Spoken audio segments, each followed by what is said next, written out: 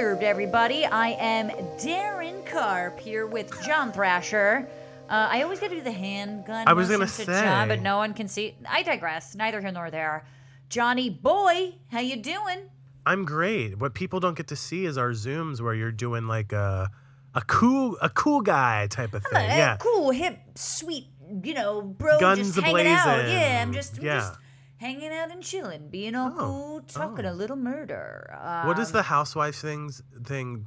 Don't be all cool. Don't be all uncool. Yeah, exactly. I don't know who said that, but although the new one is chic. Oh my god, that's so chic. Oh no, really? I was so sick of that a while back. No, that Dorit says that to Jamie Lee Curtis in a recent episode of Beverly Hills. But anyway. I'm feeling very energized today. To be honest, I switched it up a little bit with my drinking habits today, okay? So before we recorded, this was just to get me going. I took a shot of vodka. That was just fun. What? That was just fun. All right. That was just fun. Okay. And so to bring me back up, shot of vodka, great.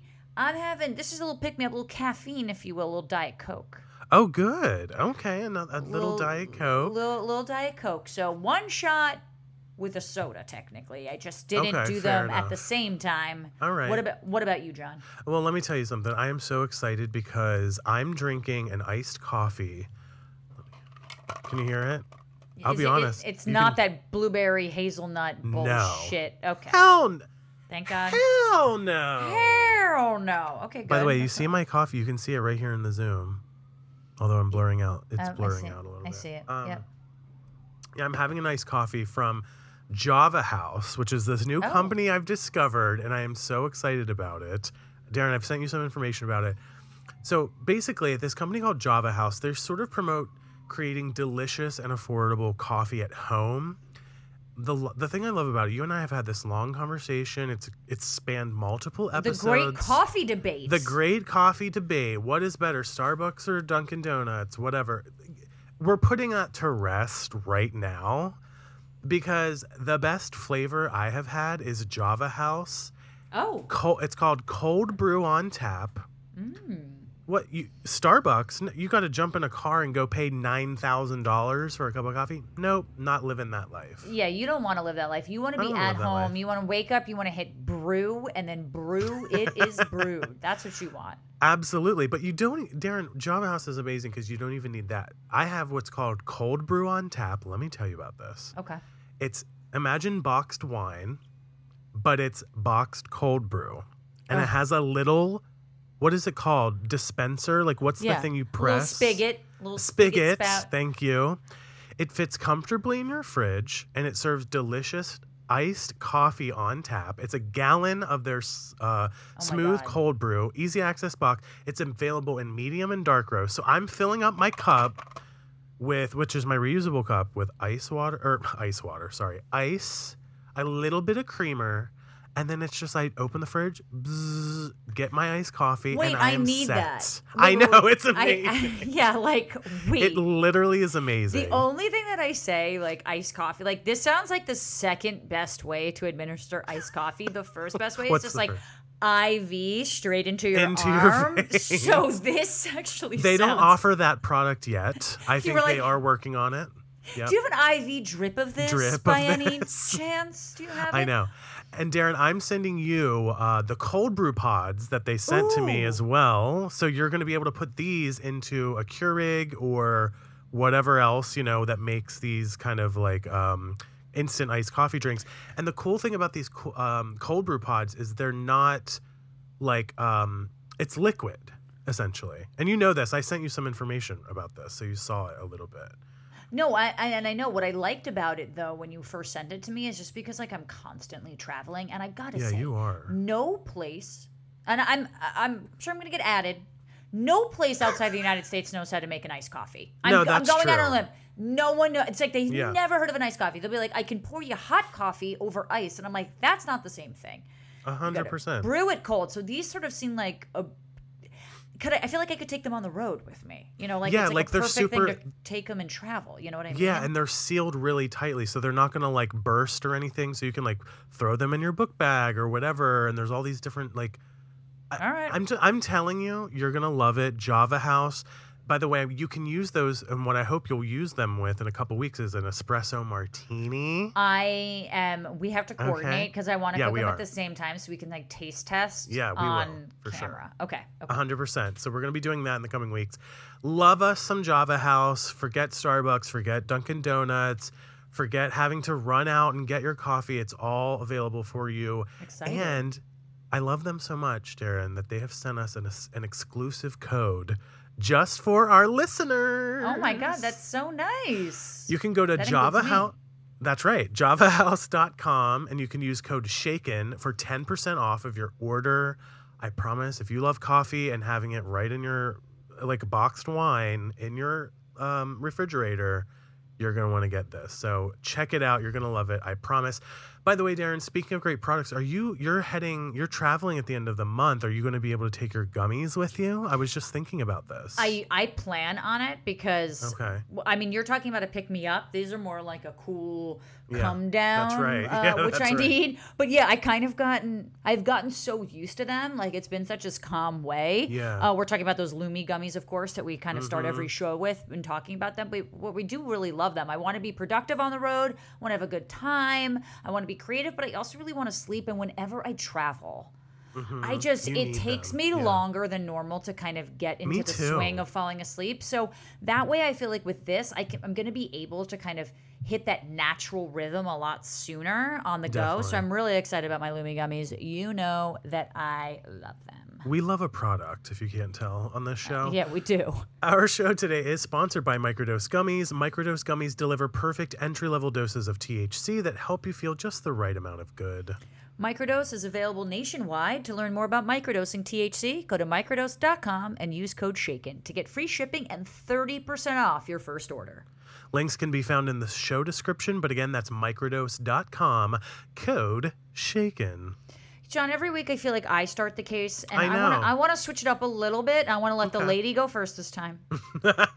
All right. I want you to take it away. Let's do it. All right. Thank you for always thinking of me that way. You're welcome. Well, Mary Beth Rowe was born on September 11th, 1942 in Duanesburg, New York. Do you know where that is? I'm not familiar. Okay. It definitely sounds like outside of New York City. You know what I mean? That's the funny thing about being a New Yorker is like if you live in the city, you generally don't know much about the rest of the state, I've noticed. But even most people, if you're like, oh, I live in New York, no one's ever assuming like, oh, well, what part? They're not like Albany. They're like, you live in New York City. Like, exactly. Yeah. Vastly different. I feel like New York is one of those states where like you really truly get super different people and all the different corners of the state, you know? But Absolutely. Well, after graduating from Duanesburg High School, she became a nurse's assistant at a hospital in Schenectady, New York, which I do know where that is. That's upstate. Love Schenectady. Yeah. In 1963, Mary Beth was set up on a blind date with a man named Joe Tinning. The two fell in love, and they were married 2 years later in 1965. The couple started growing their family right away and had 2 children within the first 5 years of their marriage, a girl named Barbara and a boy named Joseph Jr. In December of 1971, Mary Beth gave birth to their third child, a daughter named Jennifer. Now, Jennifer developed acute meningitis immediately after her birth and sadly passed away on January 3rd, 1972, at only 8 days old. In fact, she was so young, she never even got to leave the hospital. Meningitis is really terrifying, and it's really basically like an infection of the layers of your brain. Yeah, so it's just, especially for someone who was just born, terrible. Now, this is only the 70s. I don't know how different the medical landscape was at that time, but I feel like you don't really hear about this kind of early infant death like that. Like these days, at least. Or I'm sure it happens. Maybe they're able to cure it or something, when obviously anything untreated is going to be bad all around. But yeah, it's kind of like our diseases are morphing, certainly with us. Yeah, for real. Well, on January 20th, 3 weeks after Jennifer's death, Mary Beth brought her 2-year-old son, Joseph Jr., to the local emergency room where she told doctors he had suffered a seizure. Wow. The little boy was kept under observation for several hours, but when he appeared medically normal, Mary Beth was allowed to take him home. And again, this is another sign of the times. I feel like wouldn't they be able nowadays to sort of do a brain scan or do some sort of detection?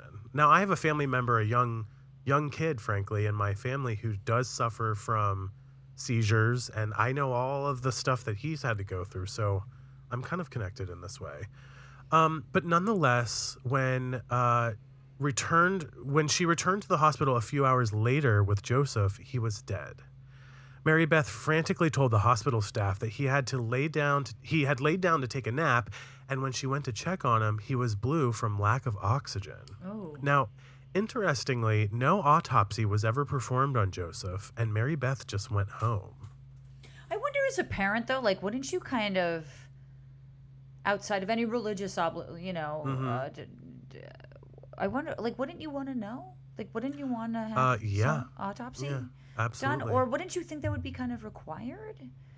That's again, is this a sign of the times? And you knew he wasn't choking or something? Right, right. Well, 6 weeks later, Mary Beth arrived in an ambulance at the same hospital, but this time with her 4-year-old daughter, Barbara. Now, according to Mary Beth, her little girl also had experienced a seizure. Okay.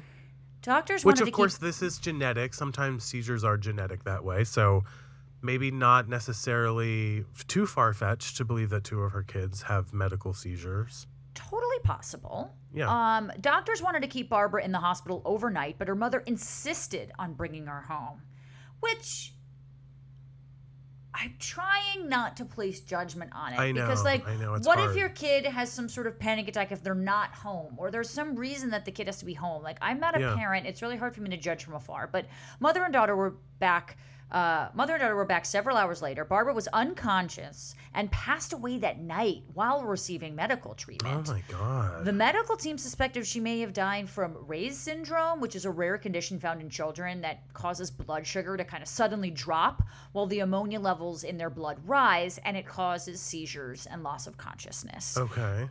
Now, there was also a strong suspicion that the children's deaths were caused by an undiagnosed genetic disorder, kind of what you were alluding to, John, that it's like it could be in the gene pool.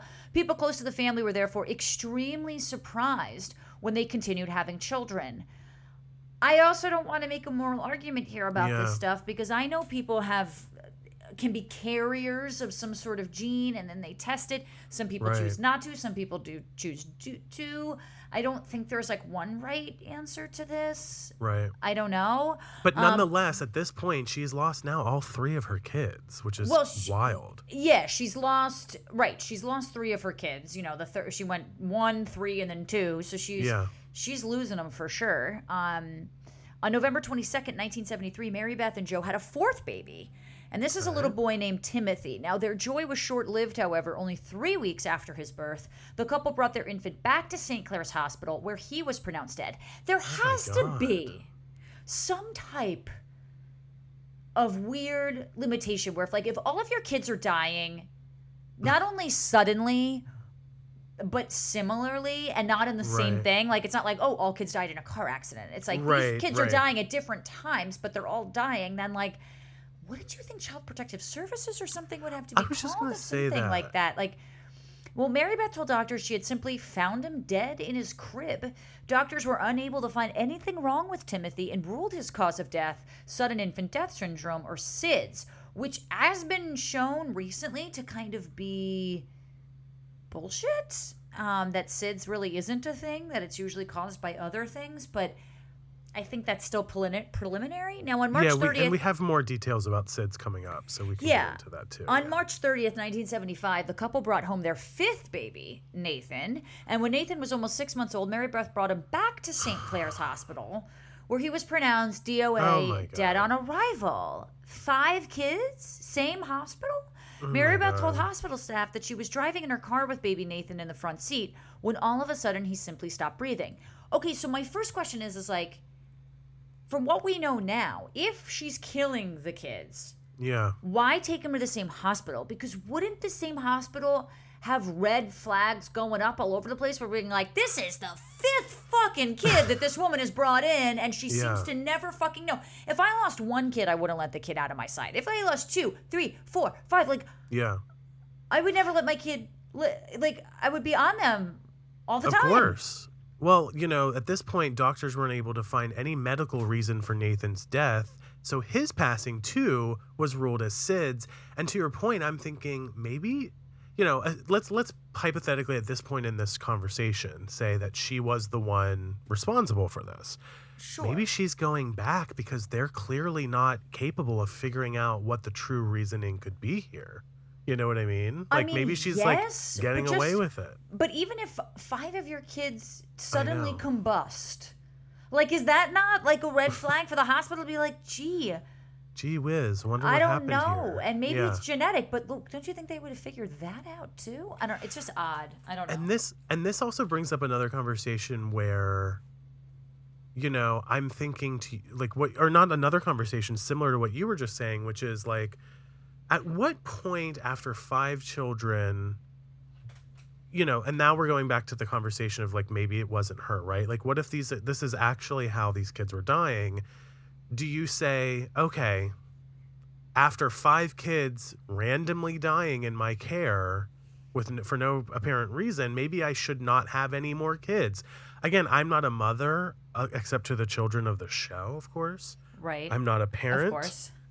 So I can never make that decision or understand that decision, but I would think that has to be entering into her mind at some point here, if this is truly how they're happening. I would think, but all of this is pretty shocking to me. Yeah, I agree. Well, it's worth noting that SIDS, which, as Darren mentioned, is sudden infant death syndrome, is not a well-understood condition, but also a fairly uncommon occurrence. Around 3 in 1,000 infants will die from SIDS. So that also seems high. That seems high to me, too. I agree. That seems That's high. not that many. Yeah, that's 3 kids per, high school or something? That's kind of weird. Yeah. A cause of death being ruled as SIDS occurs after everything else has been ruled out and an infant has simply stopped breathing. Right. Okay. So we're not saying that 3 out of 1,000 kids are shooken to death. Right. I'm shaken and disturbed constantly. But welcome to the show. Exactly. Yes. But SIDS usually occurs in infants between 2 to 4 months old and is not a genetic illness. SIDS is rare enough that having more than one infant die from it in a family is considered an extreme abnormality and cause for concern. Yeah. The odds of more than 2 infants in the same in the same family dying from SIDS is considered astronomical, which of course, Darren, that's basically what we've been saying. Yeah. So in 1978, Mary Beth and Nathan started the process of adopting another baby. So now it's okay, we've had 5 kids. They have all died.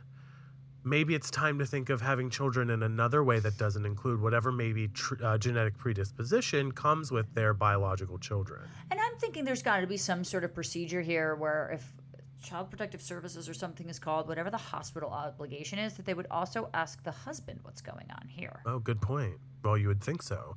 But also, I keep picturing, the 70s, and I'm I just don't see, medical staff in the 70s, doing this. We've come so far so quickly in the last couple of decades. I don't know. Maybe I'm wrong. I'll ask my mom. Yeah, that's a good way to do it. Well, anyway, as the adoption proceedings were underway, the couple learned that Mary Beth had actually become pregnant, and they decided to carry on with the adoption, and in August of 1987, a baby named Michael was placed with the family. Well, in October of the same year, Mary Beth gave birth to her 6th baby, Mary Frances, and in January of 1979, Mary Beth brought Mary Frances to the emergency room across the street from her home, by the way, in a panic, claiming her daughter had a seizure. Well, we do know that if it was Michael doing that, then she couldn't. Then it's it's they don't even have the same genes. Right. Something else is awry potentially. Well, thankfully, the ER doctors were able to revive Mary Frances. That's good. And so that's some good news here in these otherwise horrible stories. But however, the following month, Mary Beth returns with her daughter, once again claiming she found the baby unconscious. Mary Frances was brain dead, and when she eventually passed, her death was ruled as, word of the day, SIDS. Yeah. And Mary Beth got pregnant again. She is fertile fucking myrtle. Let me tell you, everyone's wanting to get pregnant. This one can just pop them out like fucking candy corn. Mary Beth got pregnant again very soon after Mary Frances' death and gave birth to her 7th biological child. We know she has Michael, which is technically her 7th kid. 7th biological baby, Jonathan, in November of 1970. She's going to run out of names soon. In March. Can I add one thing quickly just before we move on? I'm like, obviously, like, yeah, the physicality about all of this is a lot, but like, you know, regardless of, and we're going to get to the details here, but regardless of if she's doing this intentionally or if this is truly SIDS or unexpected, like mentally, what does it feel like to have 6 children die. Whether intentional or not, we'll get to that soon, and then continually be pregnant and give birth like over and over again. Like, you know, I'll just say this, like one of my best friends recently had a kid, and I was very much a part of her pregnancy and like seeing her pregnant and all the struggles that come with that, both physically and emotionally. And like imagining her doing that 7 different times, I can't. And we're not even halfway through the story. I'm just like, that just must be a lot for any woman, but especially someone who's done it so many times like that. Well, it's a lot. Right. I would think it would affect you mentally, but yeah. In March of 1980, when Jonathan was 4 months old, Mary Beth brought him to St. Clair's, unconscious. The doctors revived the baby and conducted a thorough workup of him. Once again, they were unable to find anything that might have caused his illness, which makes me suspect they're not checking in the right area. Yeah, like this is what I'm saying. Like the medical people need to be like... Let's say, and let's say we don't know what happens. We have read cases before where like, tends to be women poisoning their husbands with arsenic, and the doctors aren't checking for arsenic poisoning. So it just looks like, you know, heart failure, you know, whatever. Right. Well, only a few days later, however, Mary Beth returned to St. Clair's with baby Jonathan. This time, he was brain dead and passed away on March 24th, 1980, while undergoing medical treatment. Of course, the doctors at St. Clair's were extremely familiar with the medical history of the Tinning children. Mary Beth had now lost 7 children to what appeared to be the same unknown condition. Some of the doctors involved believed that some sort of genetic condition was kind of causing them to perish during infancy. Now, almost everyone on the medical team was incredibly suspicious of Mary Beth. Thank God. A little sussy here. Yeah, a little sussy. And they did discuss their sussiness with each other. However, as an exact cause of death was not able to be determined with any of the children, the police were unable to begin investigating the situation. They don't know if is it possible that it's the unluckiest family you ever fucking heard of? It is possible. Now, Mary Beth also brought her children to different locations for medical treatment. So all of her family's medical history was not able to be logged and viewed in one central location. So that's what I'm saying about her going to different hospitals. It's just surprising she keeps going to fucking St. Clair's. Yeah, and there's no like internet to sort of like cross-check references and databases of medical history. Like, again, it's the 70s. Well, on March 2nd, 1981, Mary Beth arrived at her pediatrician with 2.5-year-old Michael, her adopted son. Now, Darren, are you ready for this? Michael was unconscious, and Mary Beth told the doctor she had found him passed out and had no idea what happened. Now, again, Michael is her adopted son, not genetically related to her. So all this genetic and DNA conversation is out the window here. And then sadly, Michael was pronounced dead at the pediatrician's office. During the now this is now the 8th child, right? That has died in her care, essentially. During the examination, the doctor found traces of pneumonia, but not enough to cause death.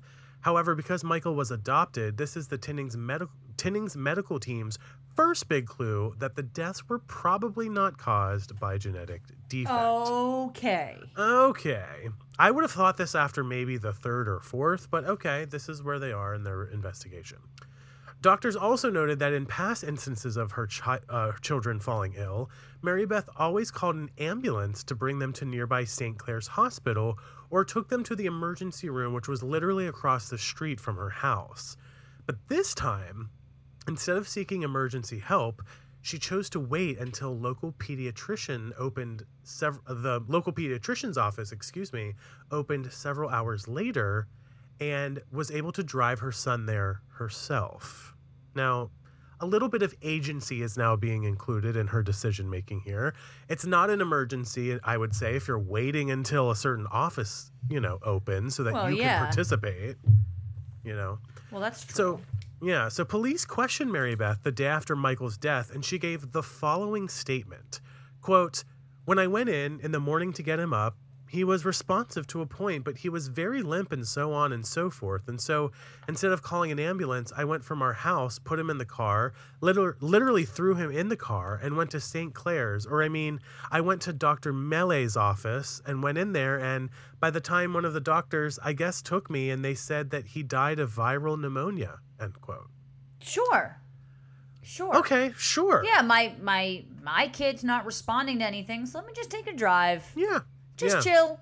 It's not an emergency or anything. No, nothing to worry about here. Well, Darren, get ready for this, because in August of 1985, Mary Beth gave birth to her 8th baby. Is it 8 or is it 9 at this point? I'm losing track. Is it not? I'm losing track. I have no idher how many fucking kids this woman has. It's a lot. Okay. It's a lot.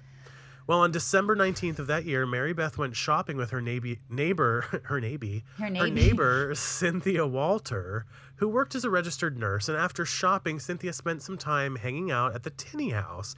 And Cynthia recalls, quote, "I stayed for a few minutes and I wanted to hold Tammy, but Mary Beth asked me to give the baby back, so I handed her back and then I went home," end quote. Which sounds a little sus, the way Cynthia's sort of recalling it, but... right, because eventually you're gonna have to give the baby back, baby back ribs. Your baby back ribs. Baby back ribs. Someone on the Bachelorette is called someone a baby back bitch, and now I just have to use it. You're a baby back bitch. Yeah, okay. Sometimes people are that way. Yeah. So it's weird that she's saying this detail of giving the baby back, because you're eventually going to give the baby back. It's not yours. But I just feel like she was Mary Beth was probably like, "Oh, Cynthia's a nurse. She might be noticing something. Right. Maybe, give me the baby back ribs." Yeah. Baby back ribs. Yeah. Now, this episode is called Baby Back Ribs. Now, that evening, Mary Beth called Cynthia, frantically crying, begging Cynthia to, quote, "get over here right now," end quote. Now, when she arrived, Cynthia found baby Tammy laying unconscious and not breathing. The baby had no pulse and was completely unresponsive. God. So let's just take a stroll out into the wilderness, because it's not an emergency. And Tammy was brought to the hospital, where she was pronounced DOA, dead on arrival, another SIDS death. There was nothing medically wrong with Tammy. However, after so many deaths, the hospital informed the authorities of their suspicions that Mary Beth might be harming her children. Thank God, after 9 fucking instances of this. Well, the thing that's coming to mind, and maybe we'll get into more of this here in a second, but what would be the motive of this? You know what I mean? You're not getting life insurance policies on your kids, so no, it's clearly just, I don't know, sickness, psychological, something. And the day after Tammy's death, Cynthia returned to Mary Beth's home to see if she could provide any comfort for her grieving friend. This is a nice friend. This is her 9th kid. Now, instead, she found Mary Beth and Joe going about their morning as normal. Quote, "They were sitting there eating breakfast, and I told them where I'd be if they needed me," end quote. Normal. Okay. You lose another kid. Normal. But also interesting that they don't get up and help her. They don't get up and warmly invite her over. The way she sort of describes it is she just walked in on their very normal life and then just walked out. After Tammy's funeral, Cynthia found it odd that Mary Beth had guests over at her house and treated it like any other brunch, smiling and chatting with people, but didn't appear upset. Tammy's death didn't even seem to bother her. None of the children's deaths seemed to bother Mary Beth's husband, Joe, either. People close to the family noted that he seemed incredibly stoic in the face of all the loss, which men tend to, I think, do a better job, or train to do a better. By better, I don't kind of mean that pejoratively, that men are tend to be more stoic in a lot of ways. Yeah. But after each death, he would wear the same funeral clothes and attend the services at the same funeral home, sitting quietly and never making conversations with anyone. After Tammy, Oh, I just want to mention, on that point, though, we've talked about the way people grieve a lot on this show, and everyone grieves differently. One of the things I think I've learned over the years on this podcast is I used to be oh, well, if your baby died, you have to react this way, or if your husband died, you have to react this way or that way. And the reality is, even innocent people are going to react however their brain processes it, Absolutely. So it's our own defense mechanism in a lot of ways. Well, but that being said, though, too, sorry, I don't mean to keep interrupting you. Go for it. That being said, after your 9th child, how do you respond shed a tear. To that, I know, but really. something. Something you would expect. I don't know. stop having kids? I don't know. Yeah. Right. After Tammy passed away, the local police investigators finally met to see what could be done about this bizarre case. They had been well aware of the deaths for some time, but as no cause of death was ever ruled on for any of the children, they were unable to intervene. Yeah. However, they decided they could, at the very min, bring Mary Beth in for questioning. I think that's a fair thing. 9 dead children, you would think they would want to at least ask her some questions. Well, police brought Mary Beth in for an interview on February 4th, 1986. I was a mere weeks old at that point. Upon their arrival at her home, Mary Beth said, quote, "I know what you're here for. You're going to arrest me and take me to jail." Oh, interesting. Oh, all right, so she knows. Yeah. Oh, she be knowing. She be knowing. There was no warrant out for Mary Beth's arrest, but police encouraged her to come in and answer some questions so that she could clear up any suspicion about her involvement in her children's deaths. Mary Beth agreed and was Mirandaized at the police station. She waived her right to counsel and agreed to talk openly with detectives. Detectives asked Mary Beth about what happened the night of Tammy's death. She stated that she had put her baby down to sleep and had gone in to check on her several hours later, at which point she discovered Tammy was no longer breathing. She tried to revive her daughter, and when the baby wouldn't wake up, she woke Joe up and then called an ambulance. But police didn't believe her story. All of the children had died when Mary Beth was alone with them under the exact same set of circumstances. Correct. Investigators kept pressing Mary Beth for more information about the deaths of all of her children. When they confronted her about their suspicions of her involvement, she vehemently denied having anything to do with it.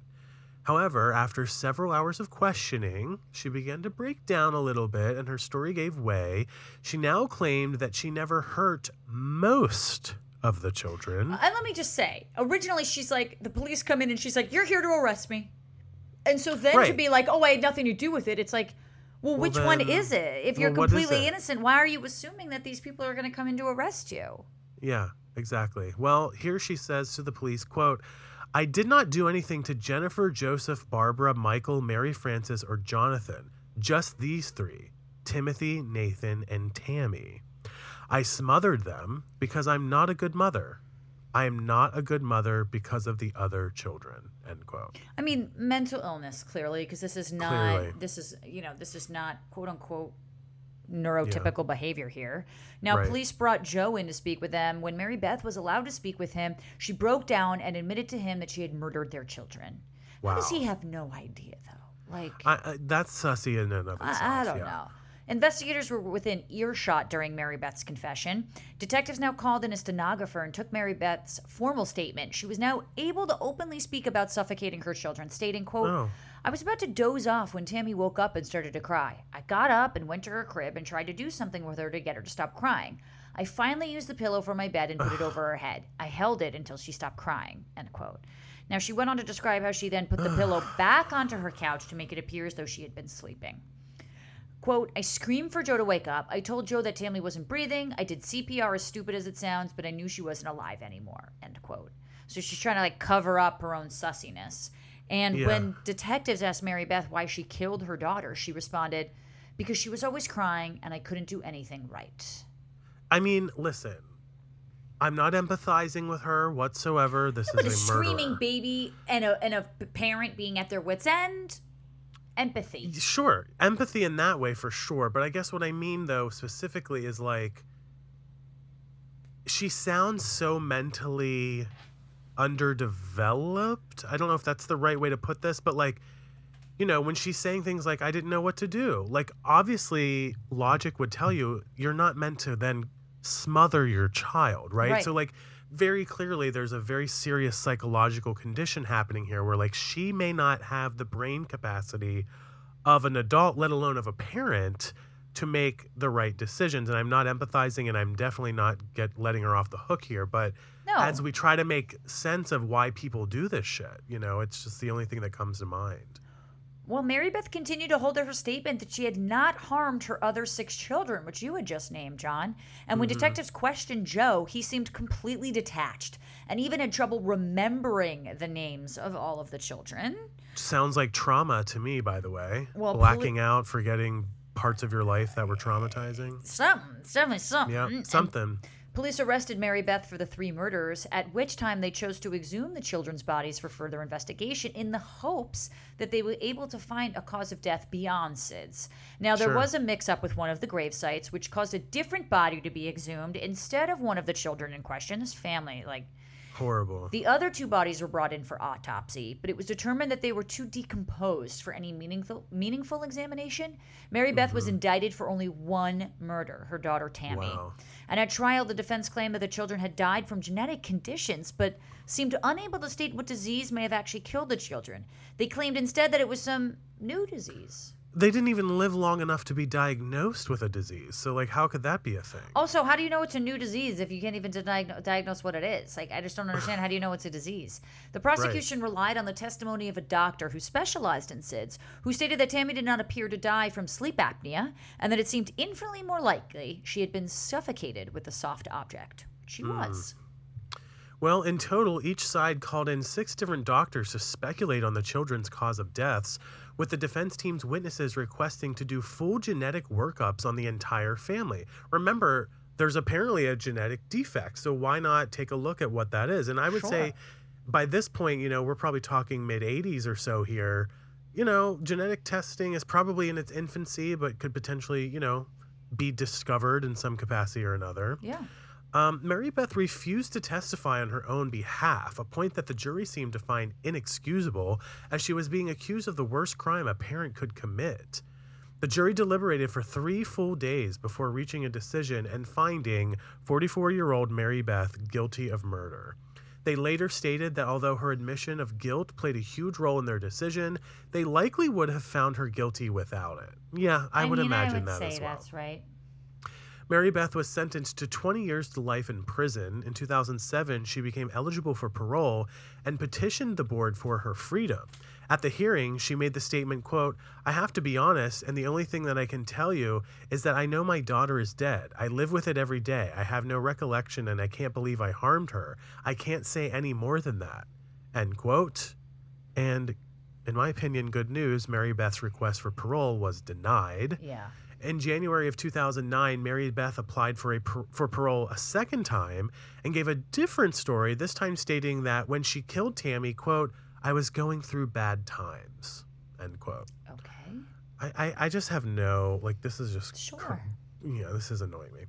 The request was also denied. In fact, Mary Beth was denied parole 6 times before she was finally granted her freedom just a few years ago, Darren, in August of 2018. Wow. At the age of 75. Mary Beth will remain under parole supervision for the rest of her life. She is committed to proving her remorse by working at her local church, food bank, and homeless shelters. And Mary Beth and Joseph are actually still married and living in Duanesburg, New York. Wow. So if you live in the area and you're shopping around at the farmer's market, be on the lookout for Mary Beth and Joseph, who are, I just wonder how much of it actually played in the mom doing it. Because I wonder if it was a father, would they have been, if it was a single father, let's say, would they have suspected it more? Would if he gotten more time? I understand that. I'm sure she's going through something, but she swears she didn't kill the other kids, but come on. I know. I mean, it's very weird. Well, she was only tried for 1, so technically by court of law, she was only guilty of 1. That's true. Let's end on a positive note here with some listener shout-outs. I'll take the first one. The show continues to evolve into a Cheez-It snack podcast. Caitlin on our Facebook group said, "Not gonna lie, had to go out and buy the spicy ones. I tried a free sample of the Reg at Sam's Club and liked it." This really has become let's rate the snacks in the fridge. And drinks and gummies. Yeah, we're into all of it. So we're into that. By the way, I love that you called it F-Book. F-Book. I don't know. Something interesting about that. Okay. Cool. Lauren in our F-Book group posted a meme pic that said, quote, "The perfect breakfast doesn't exist." And it was a picture of a man, Darren, pouring Baileys all over his cereal. Yes, I said, Darren, I was like, should this be a Patreon perk where I do this and film myself doing it? Or then I thought maybe we should do this on a live stream, a future live stream. All of that is absolutely All of that is going to happen. Okay, absolutely. Great. All right, wonderful. I think we're going to do that. We don't have any plans yet for our next live stream. It's probably going to happen in the coming weeks. So be on the lookout for an announcement right here on the show. I'm really looking forward to it. And, every single week I feel like we're creating new phrases, F-book, new things to say. And, of course, we have merch. And so as we create merch going down and down and down the line in all these episodes, you can get your very own Shaken and Disturbed merch. You can have a t-shirt, hoodie, pillow, notebook, tote, whatever you want. Click the link to our merch store in the show notes of this episode and make sure to tag us on social when you've received it. Absolutely. And the best way you can support the show directly is by signing up to become a Patreon subscriber, where you can get bonus episodes, discount codes for merch, and so much more. Maybe eventually you'll see me pouring Baileys all over my cereal on a live stream. Amen. You can do this all for as little as $5 a month, and you can get it even cheaper if you sign up annually. And Darren, as you always like to say, you can also rate, review, and subscribe to us wherever you listen to your podcast, which would go a long way for our show. And Darren, yes, I'm going to add one extra call to action here, because I think that if you guys could share our episodes, that's always a really important way for us to get discovered as well. So try that out. That's actually a really good thing. We want to be with you guys and in the community. And of course, we got Taxidermy Tina to thank. She's still Taxidermy Tina until we think of the next nickname for her. But of course, we have to thank her in order, that she doesn't kill us at the end of the day. Give her some love. Give her some love. In 1, 2, 3. Thanks, Megan. Oh. Thank you. And for that. We will see you guys next week for another fresh case of Shaken and Disturbed. Bye, Johnny boy. Goodbye.